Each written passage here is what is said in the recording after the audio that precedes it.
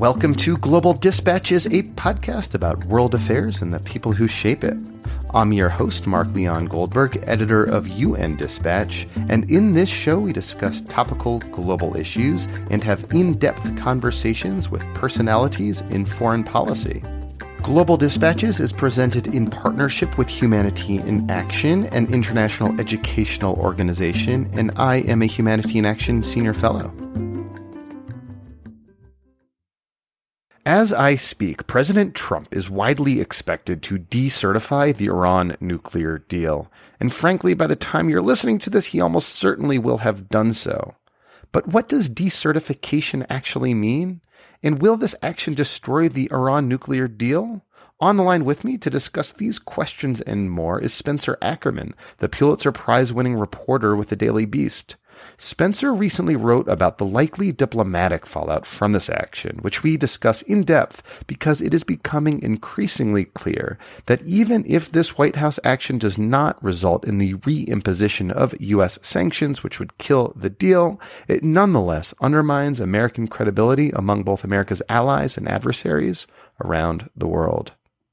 Before we begin, a couple of quick announcements. First, if you are a student or recent graduate, I again want to strongly encourage you to check out the Humanity in Action Summer Fellowship Program. There's a link to it on globaldispatchespodcast.com. Second, I need you to step up and support the show and become a premium subscriber on Patreon. I just posted a premium-only episode with the political scientist Eric Gartsky, who explains the ways that Donald Trump is upending traditional notions of nuclear deterrence theory. It's a great discussion, and it can be yours, along with other bonus episodes and a host of rewards if you become a premium subscriber to the show. Just click on the link in the description of this podcast episode on iTunes or go to globaldispatchespodcast.com. Thank you, thank you, thank you. And now here is Spencer Ackerman. Looking for a trustworthy podcast to bring you unfiltered viewpoints and experiences on global health? Tune into Global Health Matters, the podcast that connects silos and amplifies diverse voices to give you a holistic picture. Each month, Dr. Gary Aslanyan from the World Health Organization hosts discussions with guests spanning former ministers of health, award-winning journalists and authors, and frontline public health workers. Join listeners from across 180 countries for an exciting Season 4, launching in June. Global Health Matters is available on Apple Podcasts, Spotify, and YouTube. So there's a lot of intricacies and moving parts to decertification. It is not in itself the abrogation of the Iran deal. However, the sort of 30,000-foot view to look at it is it will set the Iran deal, decertification will, on a potential death spiral. And the reason is the United States has obligations under the Iran deal. In particular, it has obligations to lift sanctions on Iran that were designed and put in place to retaliate to its nuclear weapons program. Mm-hmm. And once decertification occurs, thanks not to the deal but to a law passed by Congress in 2015, there kicks off a 60-day window to reimpose those sanctions in what the parlance calls snapback. So the thing about snapback is the whole thing was designed, both the law and the spirit of the deal, to punish noncompliance with the deal, essentially noncompliance by Iran. No one in 2015 contemplated that the United States would violate its own obligations under the deal simply because it doesn't like Iran. Mm-hmm. And we're in a circumstance now in which no credible party, including the United States, believes that Iran is in noncompliance. The issue is that there's pardon me, I'm going to stop myself. The issue is that there is a ton of political complication around the fact that this is a deal with Iran at all. And there's a lot of particularly right-wing criticism that in the first instance doesn't hold that this deal ought to have been created at all. Secondly, there are some programmatic concerns that the deal, as a matter of the way it's designed, neglects Iran's missile development, which is quite advanced, and its longstanding support for terrorism. But that was specifically excluded from the negotiations. Those other sort of challenges of the U.S.-Iranian relations, and it was designed exclusively to focus on the nuclear issue itself and not anything else. Correct. The trouble is that politically, extricating those two sets of issues is looking less and less viable now that Donald Trump is president, and he seems to wish to move the United States in a much more bellicose direction toward Iran. The administration, according to this 2015 law, has to recertify compliance with the Iran deal every 90 days. It's basically a hedge against Congress essentially being overrun on this deal. And in particular, once we kind of strip away the veneer of why things are the way they are, it's basically a way for the deal's opponents on the right in Congress to mess with the deal as they see necessary, or provide a check on a presidency. Again, they thought it would be Barack Obama, and probably as well thought it would be Hillary Clinton, that they would consider soft on Iran in general.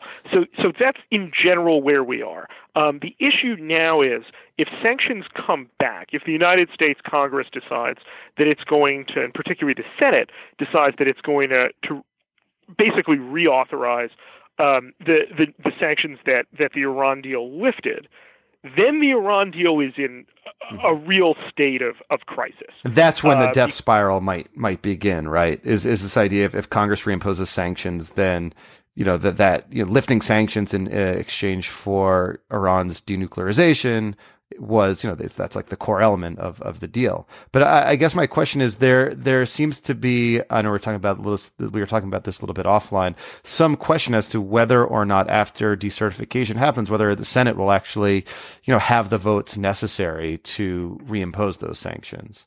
That's the question. Given that there is no credible evidence that Iran is actually violating the deal, the question then becomes, for the U.S. to have launched this deal, to have championed it in the face of tremendous difficulty, now does the United States want to be responsible for its destruction, knowing that there are going to be international consequences that are not limited to Iran? You've seen over the past couple weeks extreme effort by the other parties to the Iran deal in Europe, longtime United States allies like Britain, France, the European Union, Germany, really lobbying in public as well as lobbying on Capitol Hill to ensure that Congress doesn't snap sanctions back. U.S. allies consider, even U.S. allies who have right-wing governments right now, consider the Iran deal a success. They consider it not just beneficial on the merits, but also as a demonstration effect that the world can come together and show against tremendous odds that a diplomatic resolution to a nuclear proliferation concern is possible. And that's only going to become more and more acute with the crisis in North Korea. I wonder if some of the key votes in the Senate are among those Republicans who at once are harshly critical or were harshly critical of the Iran deal, like McCain or Graham, but are also strongly pro-Atlanticist, like McCain and Graham. So you wonder sort of which impulse is more powerful for them in a time like this? Yeah, that's right. There's sort of two considerations here as a matter of strategy. One is, do you stay with the Iran deal or get rid of it in the face of Iranian compliance with the deal? And then the second order consequence is, do you have an argument for staying in the deal even if you dislike it because all of your allies insist that you do? It's not a position that the United States finds itself in very often, because the United States typically isn't, to speak somewhat flippantly, in the position of manufacturing a diplomatic crisis. Mm-hmm. So you are seeing arguments like Max Boot.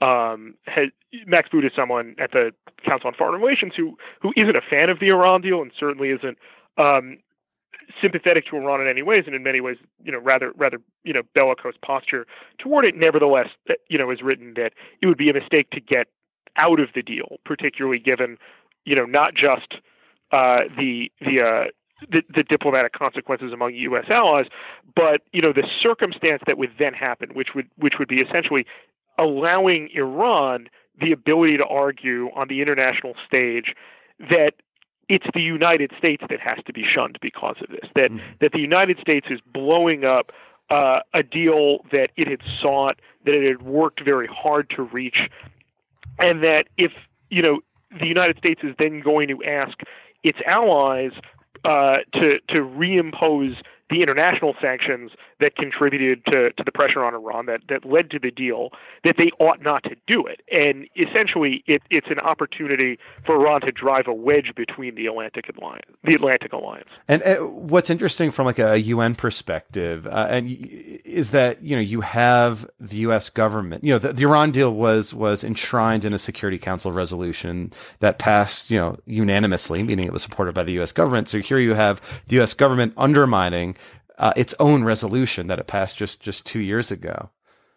And the implications of having a permanent member of the Security Council undermine its own resolution are pretty profound and could have kind of deleterious consequences when it comes to trying to maintain Security Council unity on a situation like North Korea as well. And think about how, when we look back at the 15-0 Security Council vote on additional energy sanctions in North Korea, you look at how that went down, in which the United States first takes this maximal position that there has to be essentially a total energy embargo on North Korea, which certainly China doesn't want to impose because it fears that could lead to a massive refugee crisis on its border. And then the United States figuring out that it can live with something less than that, and marshaling that willingness to compromise. Obviously, that's not the only factor behind the 15-0 vote, toward a diplomatic success for the administration, right? Now you're in a situation where I just keep hearing from both U.S. and international and U.S. and foreign diplomats that you would face a circumstance after decertification where allies, enemies, neutral parties, NGOs, everyone has to question whether any future deal with the United States or the implementation of any current deal with the United States can be trusted. That I've yet to hear experienced diplomats argue that you could effectively cauterize this issue internationally. That this would just be something that you would think, if you're the United States, you could argue is just limited to Iran. That there's this specific set of circumstances that it doesn't want to pursue with respect to the Iran deal, and that's it. No one thinks that is going to be the case, that if the United States ends up pulling out of this deal, then it's, not the only time during the Trump administration when that's happened. Something that I didn't necessarily expect to hear a lot about when I was, doing some reporting on this, but ended up hearing quite a bit about, is that particularly overseas, no one in Europe is over the Trump pulling out of the Paris Climate Accords. Mm-hmm. That this looks like yet another piece of evidence. I think there's a line in this piece that I did from a European diplomat that you can expect nothing positive from this administration. That the Americans have left the multilateral liberal order. Now, perhaps that's overstated. There are all sorts of ways, mechanisms, and fora that you could, speak to more articulately and confidently than I can, that the United States participates in as just like a routine practice of the international order. But nevertheless, it sort of speaks to this fear amongst traditional allies that the United States is helping essentially dismantle the rules of the international road that for 70 years it played such a leading role in constructing. So can I ask you to game out some of the diplomatic consequences under a scenario in which Trump decertifies, and we're speaking like a day before or two before it's expected to happen. Trump decertifies, but the Senate and Congress does not agree to reimpose sanctions. Under that scenario, what are some of the near-term diplomatic implications and consequences, do you think? Well, one is going to be that the European allies are going to feel like they not just dodged a bullet, but have to be on a kind of rearguard action. Because remember, decertification, if it happens, it won't be the last time it happens. In another 90 days, Trump is going to have to revisit the question of whether Iran is still in compliance or whether the deal is in the U.S. interest. And like the longer that decertification kind of hangs out there, the greater the pressure is going to be amongst Congress to do something about that. So that's one. You would expect that the Iranians are going to start to argue that even though perhaps the death spiral from the sanctions snapback might not happen quite yet, that this deal is on life support, and that any additional sanctions that the United States can impose, I'll talk about that in a second, really represents yet another break, sort of whittling this deal away. They're already starting to warn about the death from 1,000 cuts scenario. So another thing to consider is when Trump ultimately makes his argument for decertification, how specific is he going to be? What's he going to call on Congress to do? How specific is he going to be in what he calls on Congress to do? If he just sort of lets it hang out there that decertification is happening because of all number of other criticisms of Iran that the United States can launch, but not because of noncompliance with the deal itself, is that going to be enough to forestall sanctions snapping back, or is it going to look much more like a signal sent to Capitol Hill that now is the time to kind of push through any number of additional or other sanctions not necessarily related to the nuclear portfolio? And that brings us to the third scenario, which is that Congress, passes something perhaps in addition to, the United States declaring the Iranian Revolutionary Guard Corps a terrorist entity, that punishes Iran without necessarily resuming the sanctions that the nuclear deal lifted. So, because it's probably important to say that the nuclear deal didn't get rid of all the sanctions, just sanctions related to the nuclear program.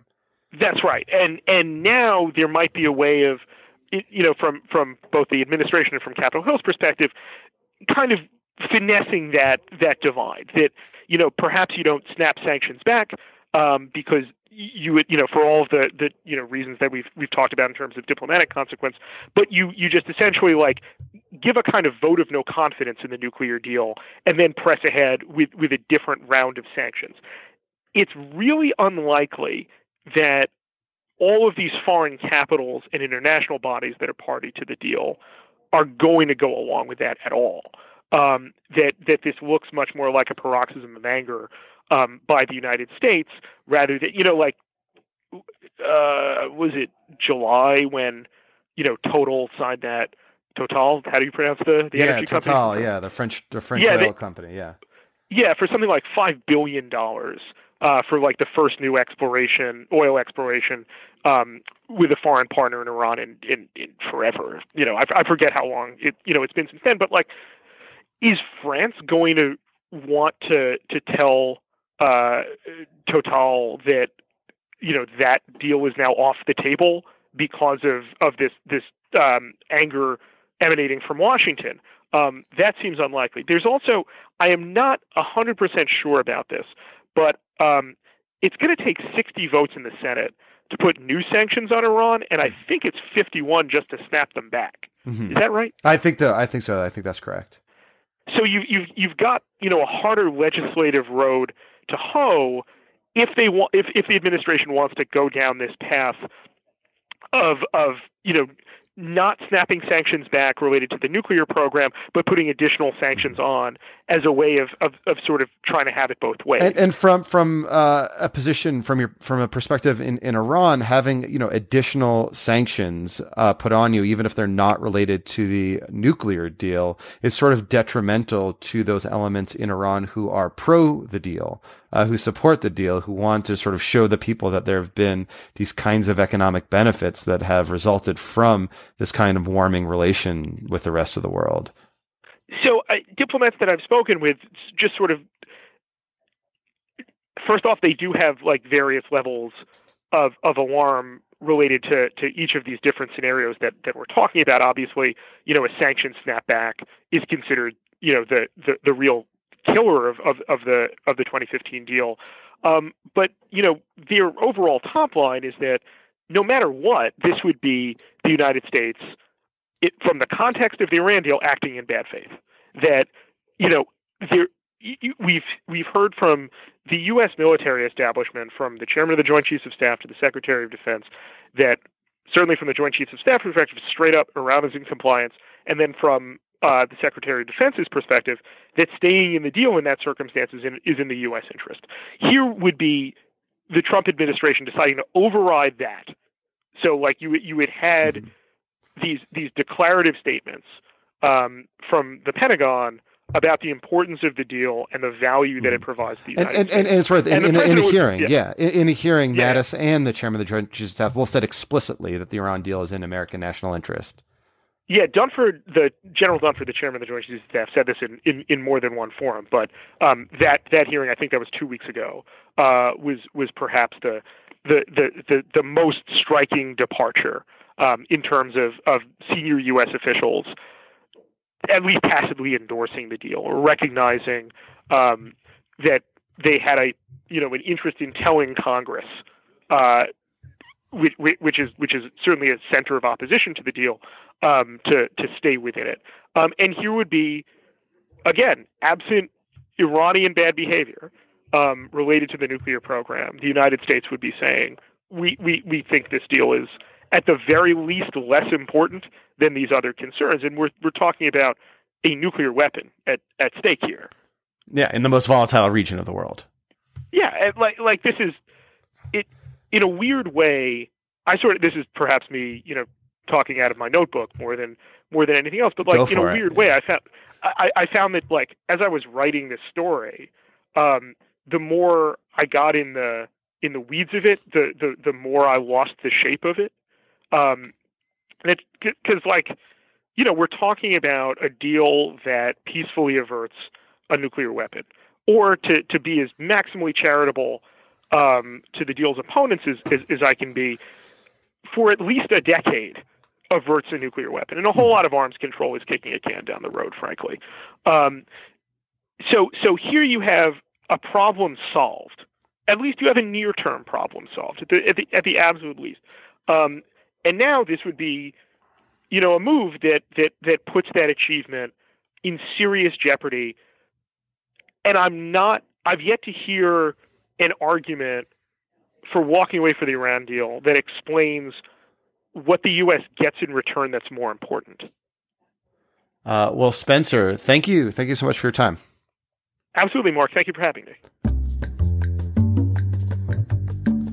All right. Thank you all for listening. Thank you to Spencer. And I really did appreciate Spencer taking time out of his busy day to chat with me. I've known Spencer for a long time. We kind of came up together in the early days of our journalism careers. He at the New Republic and I was at the American Prospect. Oh, speaking of the American Prospect, I have an article out in the newest print issue about Trump and human rights and the effect of the Trump administration and Donald Trump personally on a process that has been ongoing around the world for a long time called a democratic backsliding. Basically, this idea that the world and countries are becoming less and less democratic, and what effect will the Trump administration have on that trend. That can be found in a new edition of the American Prospect magazine, a print edition. It's the first magazine article I've written in a really long time. It was fun to do. Maybe I'll do it again sometime. Got to keep up with the podcast, though. Anyway, thank you guys. Bye.